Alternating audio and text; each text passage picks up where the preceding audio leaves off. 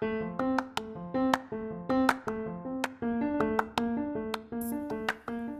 is A Black Woman's Journey, where we create space for better health and professional outcomes for Black women.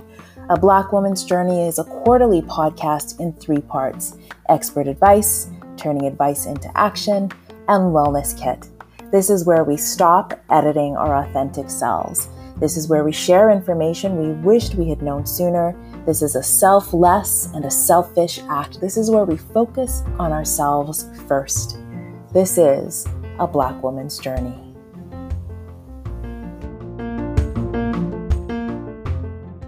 In this, the final episode of our first season, we welcome a special guest host, Jennifer Fyffe from Random House. She and I speak with Antonio Michael Downing, author, musician, and activist.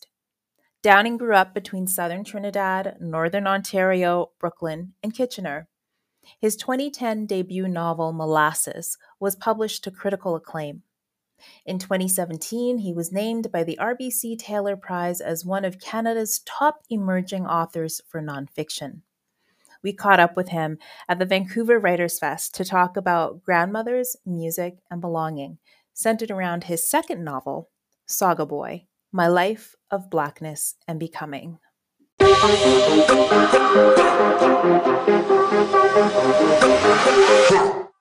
My dearly departed Doreen Carlotta Reese of Barbados sends greetings to your Miss Exley. I think we are both, I think we are both still living off an old lady's prayers. There was a lot of deep resonance there for me around notions of the superhuman grandmother, the superhuman matriarch who murmurs in the dark praying for all of their children and grandchildren. I've lived that, I've been there, who pummels you with notions of God and education being the only way out. Tell me more about your grandmother and how she figures in your life even today. Yeah, most definitely. And I mean, Barbados, just down the road, we probably family. I love it. I love it. My grandfather was actually born in Trinidad. Yeah, no, I mean, I feel like because of geographical proximity, Grenada, Barbados, and Trinidad have a common kind of bond, and when I'm on those islands, I always feel like I'm home. Yes. So I salute. I can feel how the experience could be similar. She's I thought she was important, and then I wrote the book and I realized she was more. That was a very porpoise word for what she actually was to me. She was foundational. She was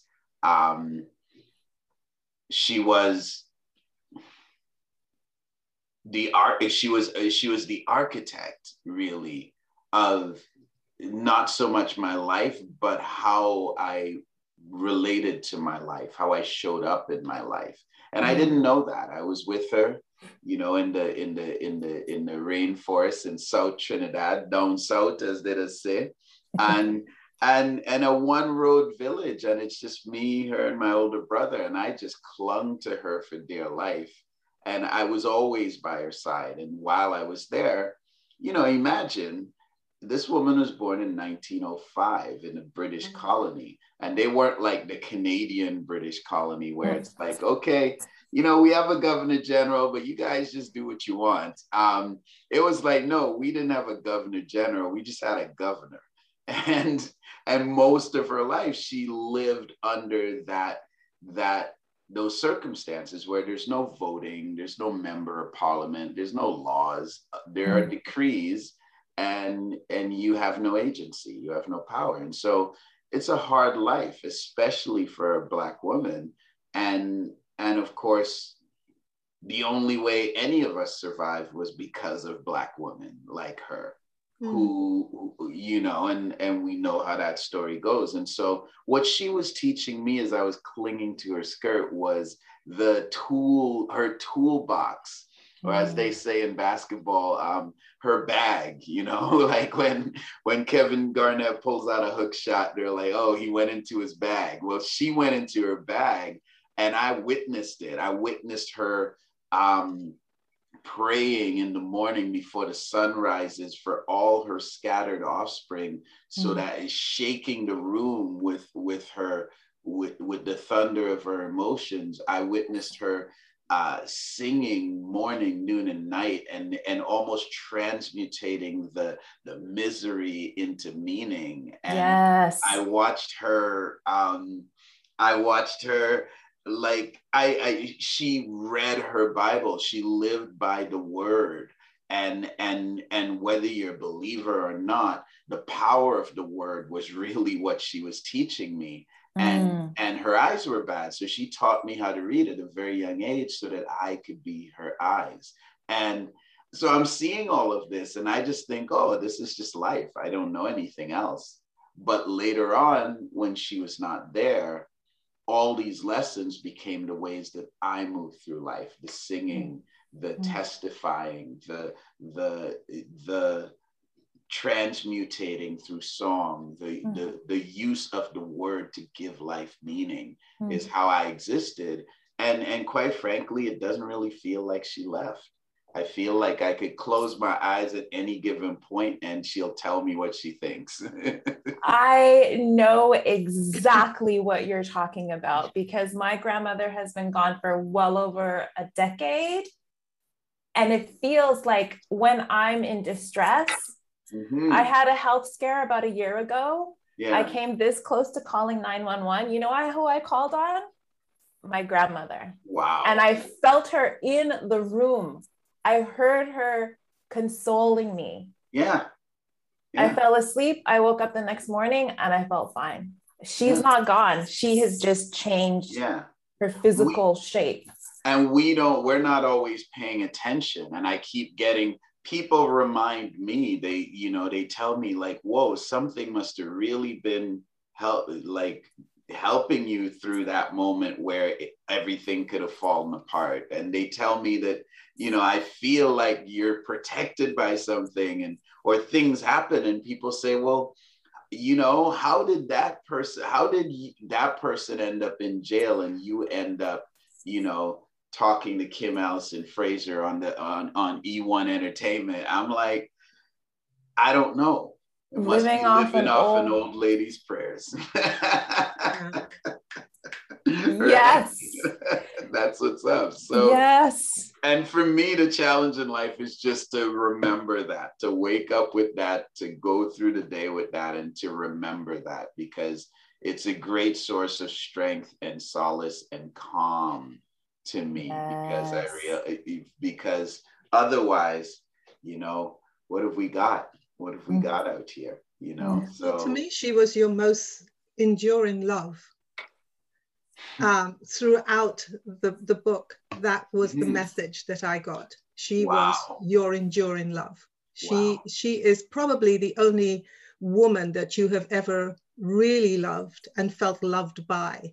And I found that aspect of it very, very touching, because I wasn't fortunate enough to know my grandmother as well as you knew your grandmother, but I have that same feeling about my own mother. She is my strength. And what I loved about, what I loved about the earlier part of your story was that I grew up in Shepherd's Bush. My parents are from the Caribbean, Dominica, but I grew up in Shepherd's Bush around Trinidadians. And your description of food took me on this journey that was making me salivate. I live on the west coast of Vancouver. It's very hard to find Polari. It's very hard to find Chana. It's very hard to find Ancha. And it just took me all the way back to the Rosses and the Gibbs, being at their home when they were cooking the things that they were cooking. And I could almost smell it. I think your use of language, describing all the things that you love, is the lasting memory for me from this book. Well, they say to describe is to make sacred, is to praise. And so and the food, I was lucky enough to be a judge for the CBC short nonfiction contest this year. And I really loved it. I read, I think, 400 plus short nonfiction up to 2,000 words. And so after a while, you look for patterns and you see patterns. And one of the great patterns I saw was people, especially immigrant people or people who had lost people, using food to reconnect to that lost time and place and person. Over and over and over, I saw that. And for over many cultures and many demographics and many backgrounds, that the beauty of doing a contest, reading for that contest like that is you see, I literally read from every province, every gender, sexual orientation, color, demographic. Like I literally got it to sit, pull up a chair by the fire with them and really kick it with them on their level. And this food as a philosopher's stone that initiates and catalyzes the connections we have with people in place. That theme kept coming back again and again and again. And so I really it's interesting because it's like I had to rethink my relationship with food after writing the book. And I wrote it. I didn't think a lot about it writing it. I just wrote what was important. But in reading for the audiobook, which is a whole experience because I sing all her songs and do all the accents. It's funny. I did the audiobook and Jen read the book and I did the audio. And I'm going to have to listen. Yeah, I'm going to have to listen to the audio because I must admit, even reading some of the hymns, when you actually read the words and then you realize what the hymn is. Yeah. Oh gosh, I mean, How Great Thou Art is my mother's favorite hymn, and every time I read lines from that, I was choked up. Yeah, absolutely. It was hard, like doing the audiobook and just singing these songs. Like I would just break out in song. I wouldn't read it because I'm just like, well, it's a hymn. And it was so great. But when I read about the food in those times, I realized that's what really galvanized those experiences, because it was almost like I activated the sense of smell.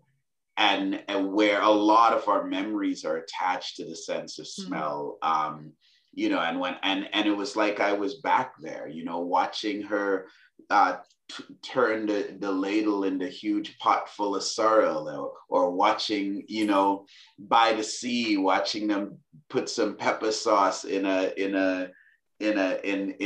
some seafood in a Bagiole? What's that? Bagiole, is that how you pronounce it? The fish with it's like a ceviche.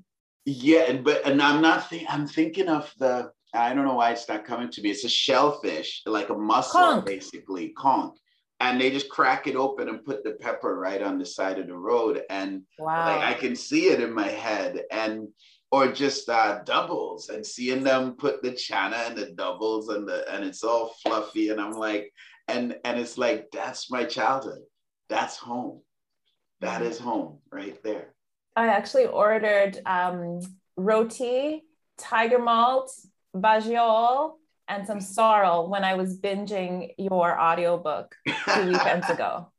Yeah, I hear, that's what I hear. I hear people either they do two things. They start getting the food. They either make it if they can, or they buy it, or they go get some. And they start listening to the music. They start looking up Machel Montano or David Rada or whatever soca they like to listen to. And so I drank rum. What's that? I drank rum listening. Right. Well, that's what I would do. So we talk a lot about food and music and Blackness. To me, what it comes down to is a sense of belonging. And honestly, I'm shocked that you and I haven't crossed paths. I live in Vancouver now, but I lived in Toronto for many, many, many years. When you talk about the Sound Academy and Bay Street and the entertainment district, I lived on King Street West. and how brothers greet each other in such a specific way in Toronto. Yeah. What do you think it is about Toronto that makes it so, for me, the feeling of home is so different between Toronto, Brooklyn, and say the Caribbean? On Brooklyn too, we would have been neighbors. I lived with my Rasta fiance in a brownstone above a storefront church on Halsey.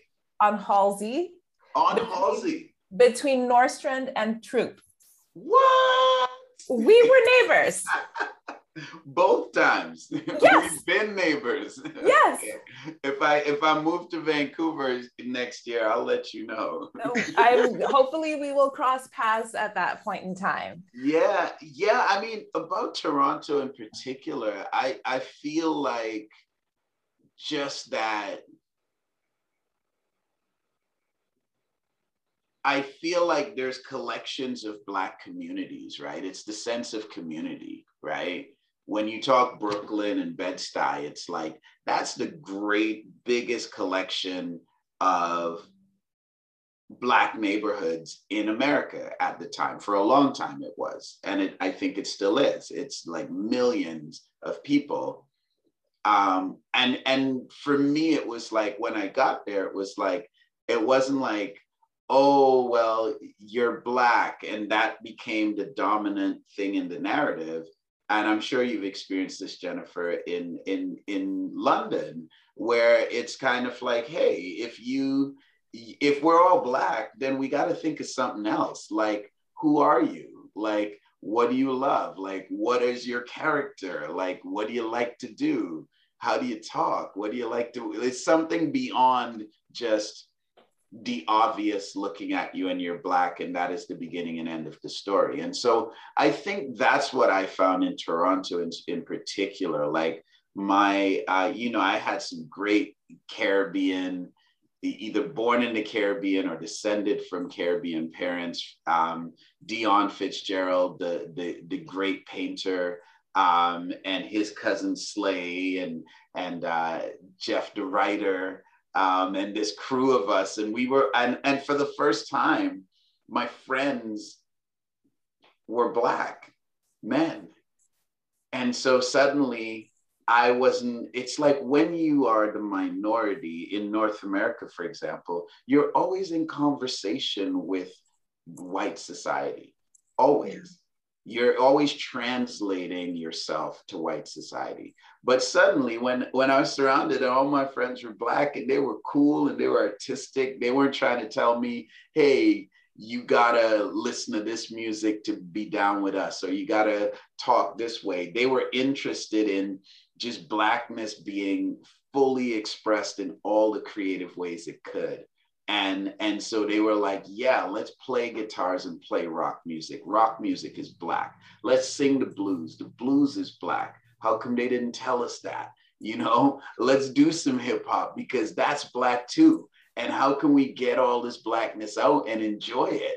And it was like, it wasn't like I had to translate myself. And I think that sense of community, or if you grow up out east in Halifax, like, or in Truro, Nova Scotia, Truro, New Brunswick, or in these small, like, Eastern communities of Black people, is community, is family. It's the sense that you have a sense of home, which is the people and the food and the music and the rum, the culture. Yeah. That's what I think Toronto offers. And Toronto offers it in a way where, where we can just be on our thing and do our thing. And you can kind of forget that you're actually existing in a world that you have to be in some kind of, you have to translate yourself. Because, if white folks don't have to do that, right? They kind of show up how they show up. Mm-hmm. Right. And the expectation is that you will understand them. Right. Right. Yeah. The expectation is, of course, you're going to get me. Like, as a musician, it's like, I was talking to did an interview with at the El Macombo for this series that's coming out, and played a show in an interview. And in the interview, they said, well, how can you how can you change the culture of music in Canada? And I was just like, you know, I'm always having to be a version of me for them, but they're never in my world. Like the room is never designed for us. And even the events that me and my crew throw in Toronto, you know, we take all the music and we center it. So, you know, we take Afro beats and Guam and Kwaito from Africa and dancehall and soca, and we bring the people and we go, look, everybody's welcome, but this is about you. And I think you show up differently when you don't have to explain yourself or translate yourself. You can just be you. And I think it's an immensely powerful thing. And we don't get that experience nearly enough. I used to, working on Bay Street, I used to go to Onyx Barbers, which is right across from the Eaton Center. So Black barbershop. And I would go when I know they'd be busy and I'd have to wait 90 minutes to get my cut. And after the fourth time, I was like, why are you doing this? And then I realized, I just like sitting in a room with black people, with black men, even if I'm not talking to them, just hearing them talk and seeing them be comfortable and hearing their banter and their jokes was like, oh, it's like putting down a weight you didn't know you were carrying. I love it. Just cycling back in terms of like relationships, and I love, Jen, how you mentioned that it seems like Antonio Michael, like your grandmother was your one true love. Wow. What, or does that resonates? Yes. That's it. Yeah, no one's ever said that to me, and as the takeaway you got from the book, that was a very powerful thing. And in I can tell you, as a grown man, like struggling with the purgatories and pitfalls of modern dating, that was a powerful thing to hear. So one of my favorite lines in the book is, Amy was a swan and Al was a player. Jeez, facts. Yeah. So as a divorced woman of a certain age who's also dipping her toe into the dating world, and carefully and slowly, because I know it's terrible out there, what are you and why? Where are you more of a swan today? Are you kind of a hybrid? How do you think that observing your father's relationships with women has influenced your approach to family and relationships? Yeah, that is profound. I think that the problem with my upbringing was my grandmother, well, the problem / solution was that my grandmother was my model for everything. So, but she was an old lady, so she didn't have like a romantic relationship.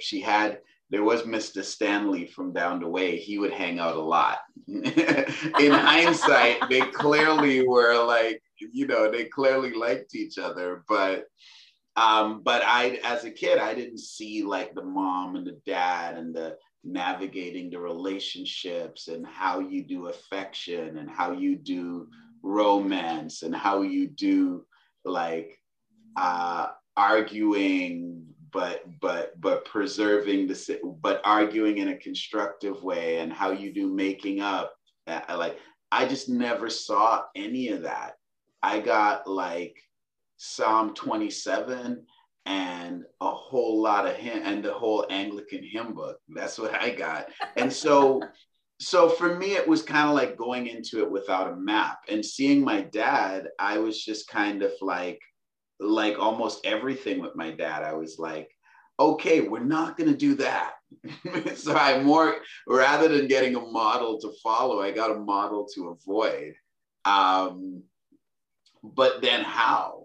Where do you learn the skills to do that? And it's not just me. I think most human beings are not, whether you have your parents or grow up with them, we're not really prepared for this stuff. Like you want to drive a car, you got to take like a whole course you got to pass an exam. That is way more prep than we get to, you know, have a relationship, get married, have children.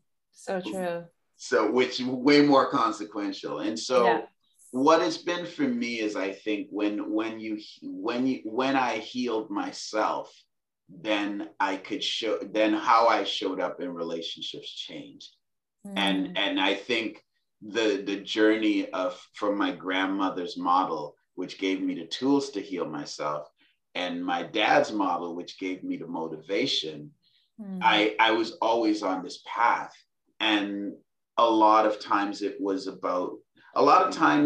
relationships with women were really important to that healing, because again, like I'm just keyed to have the most important relationship in my life be a woman, a strong woman, a woman that's cut from my grandmother's cloth.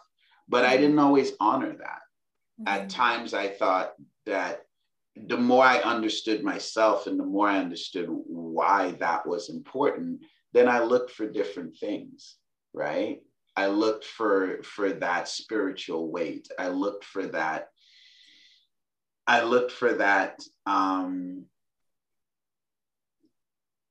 the appreciation for words and song and what they mean. I looked for that faith.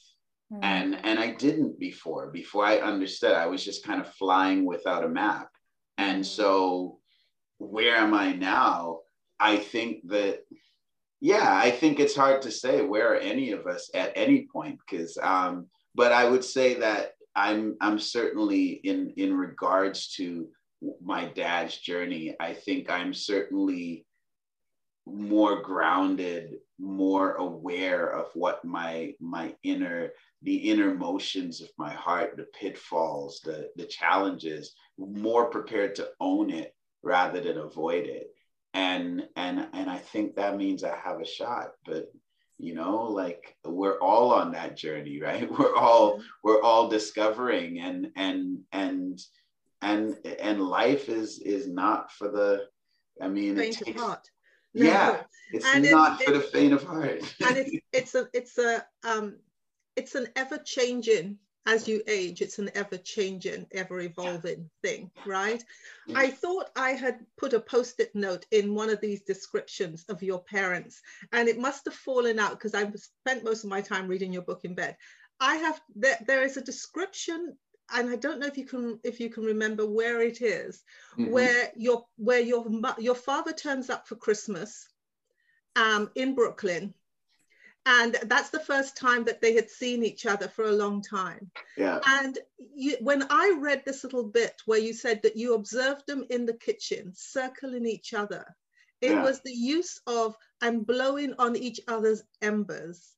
Yes. Wow. Yeah. That gave me so much pause for thought, because I thought about my ex-husband. This is what he would do if I gave him the opportunity, you know. He would keep coming around and blowing on my embers and trying to keep that love, that warmth that I had for him alive. I mean, honestly, Antonio, I was like, wow. I read that 3 times because it gave me such pause for thought, and it hit me right in the gut. I thought that is a good summing up of that experience. Yeah, I mean, and that's I'm 24 and I've never been under the same roof as both my mom and my dad. I barely know my mom. I kind of know my father, and they've always been like a wisp of smoke blowing through my childhood, I think is how I describe it in the book. And here I am.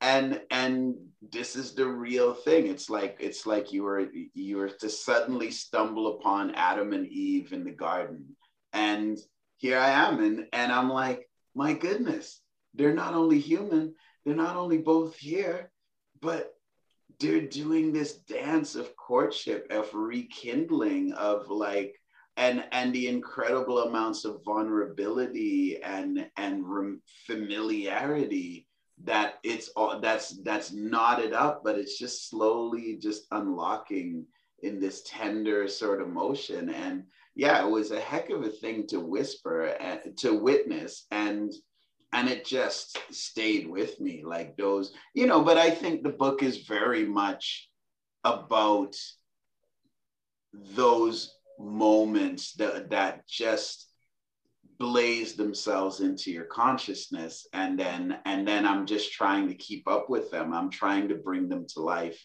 and then I'm trying to speak something coherent about what they mean.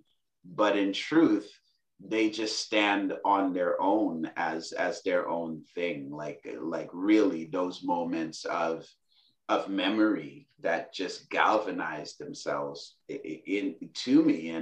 And you know, that's really how I view, you know, them. Like when I think of them, when I think of my grandmother, I think of myself. There are images, there are these moments, there are these instants, and that's a pretty big one. And you know, like you say, you have to give them access. She made that mistake, or maybe they both did. But you know, for a while, they really did. I mean, they really did live in this fairy tale where childhood sweethearts who have all these kids and they're separated by continents for 20 years.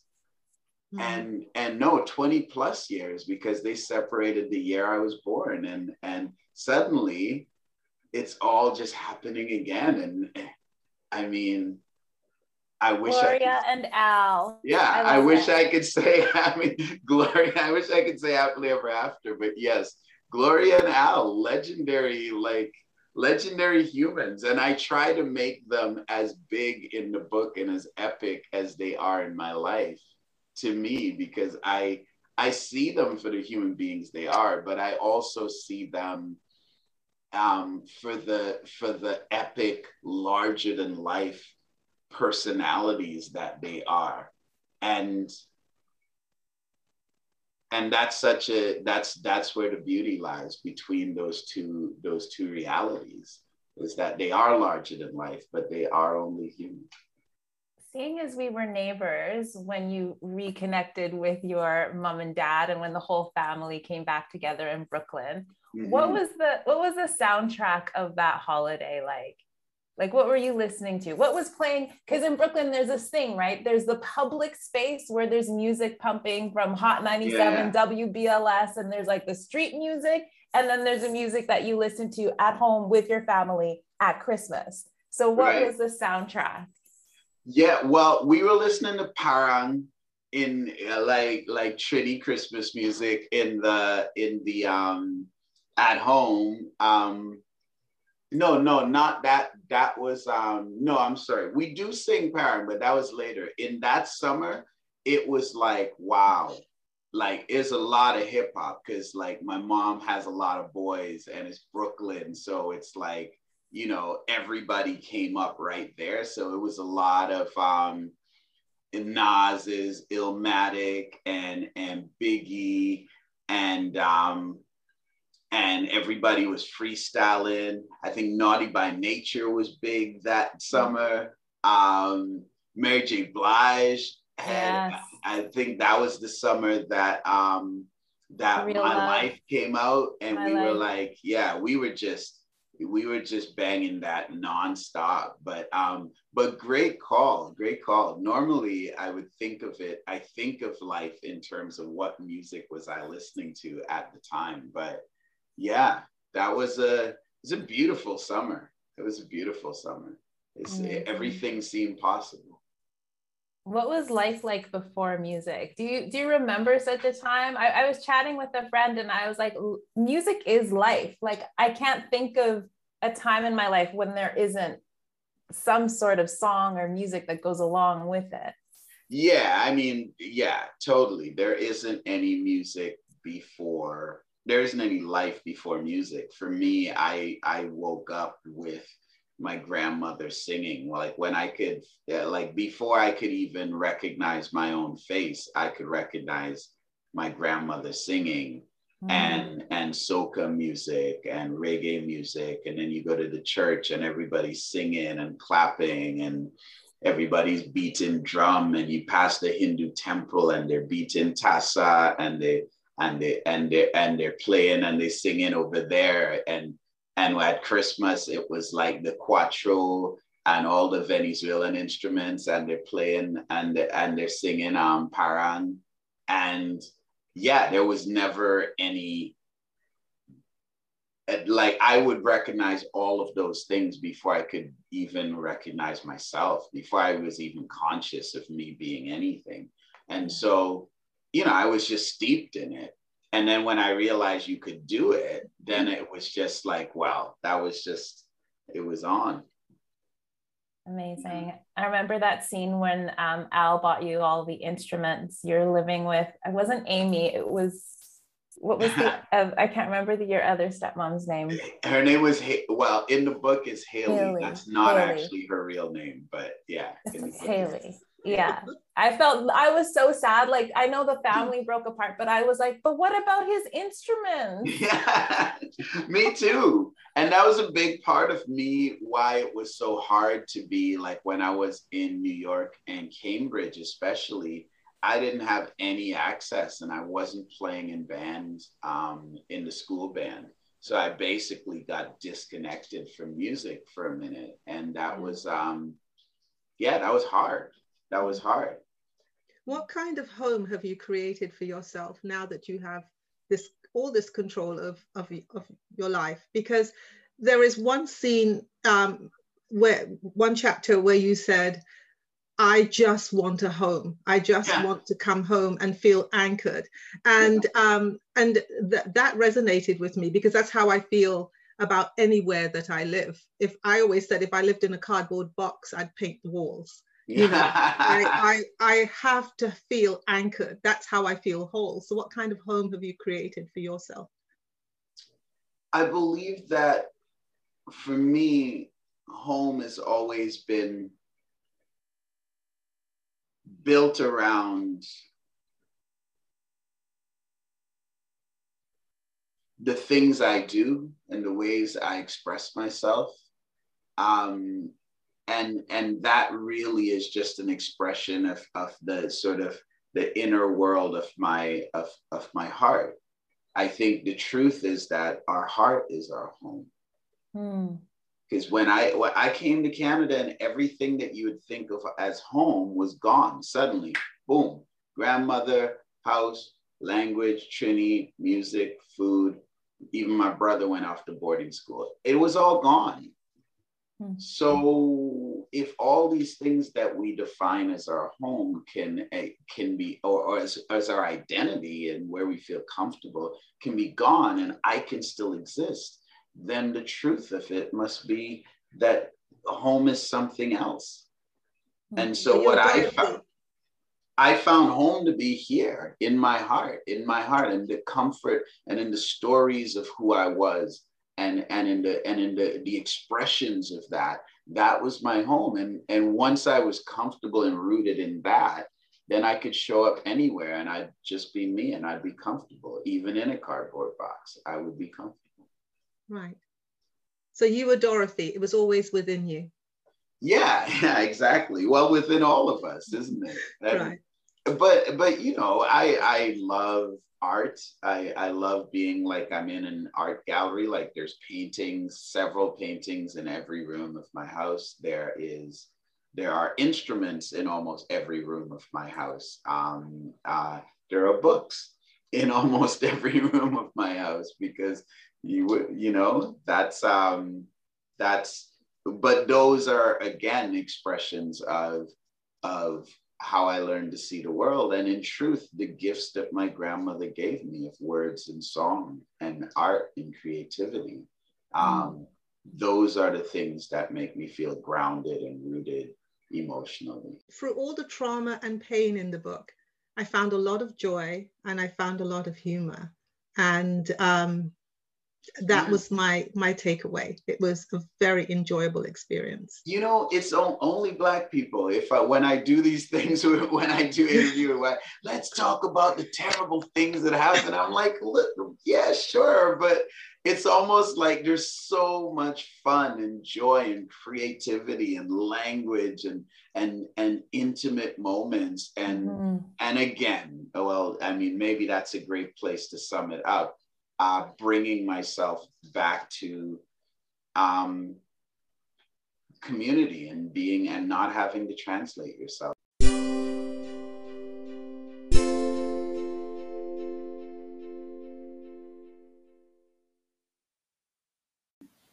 Being grounded emotionally and feeling like you have a place where you can be yourself is so essential for wellness and balance.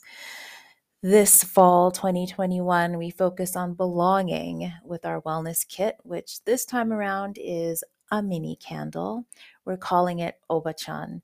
Obachan is Japanese for grandmother. So 2 key themes that we explored in this episode: butterfly pea essential oil and sweet pea both focus on really connecting and having a sense of belonging and how we connect with others in the world around us.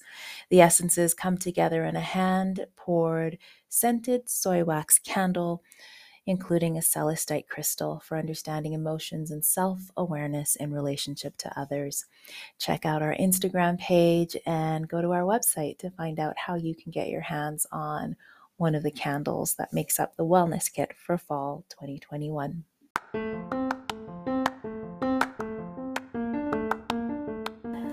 My thanks to Antonio Michael Downing and Jennifer Fyffe for joining us on this, the last episode, I can hardly believe it, of the first season of A Black Woman's Journey. Follow us on Instagram at A Black Woman's Journey and join us next time on A Black Woman's Journey when we officially transition to the Entertainment One podcast network.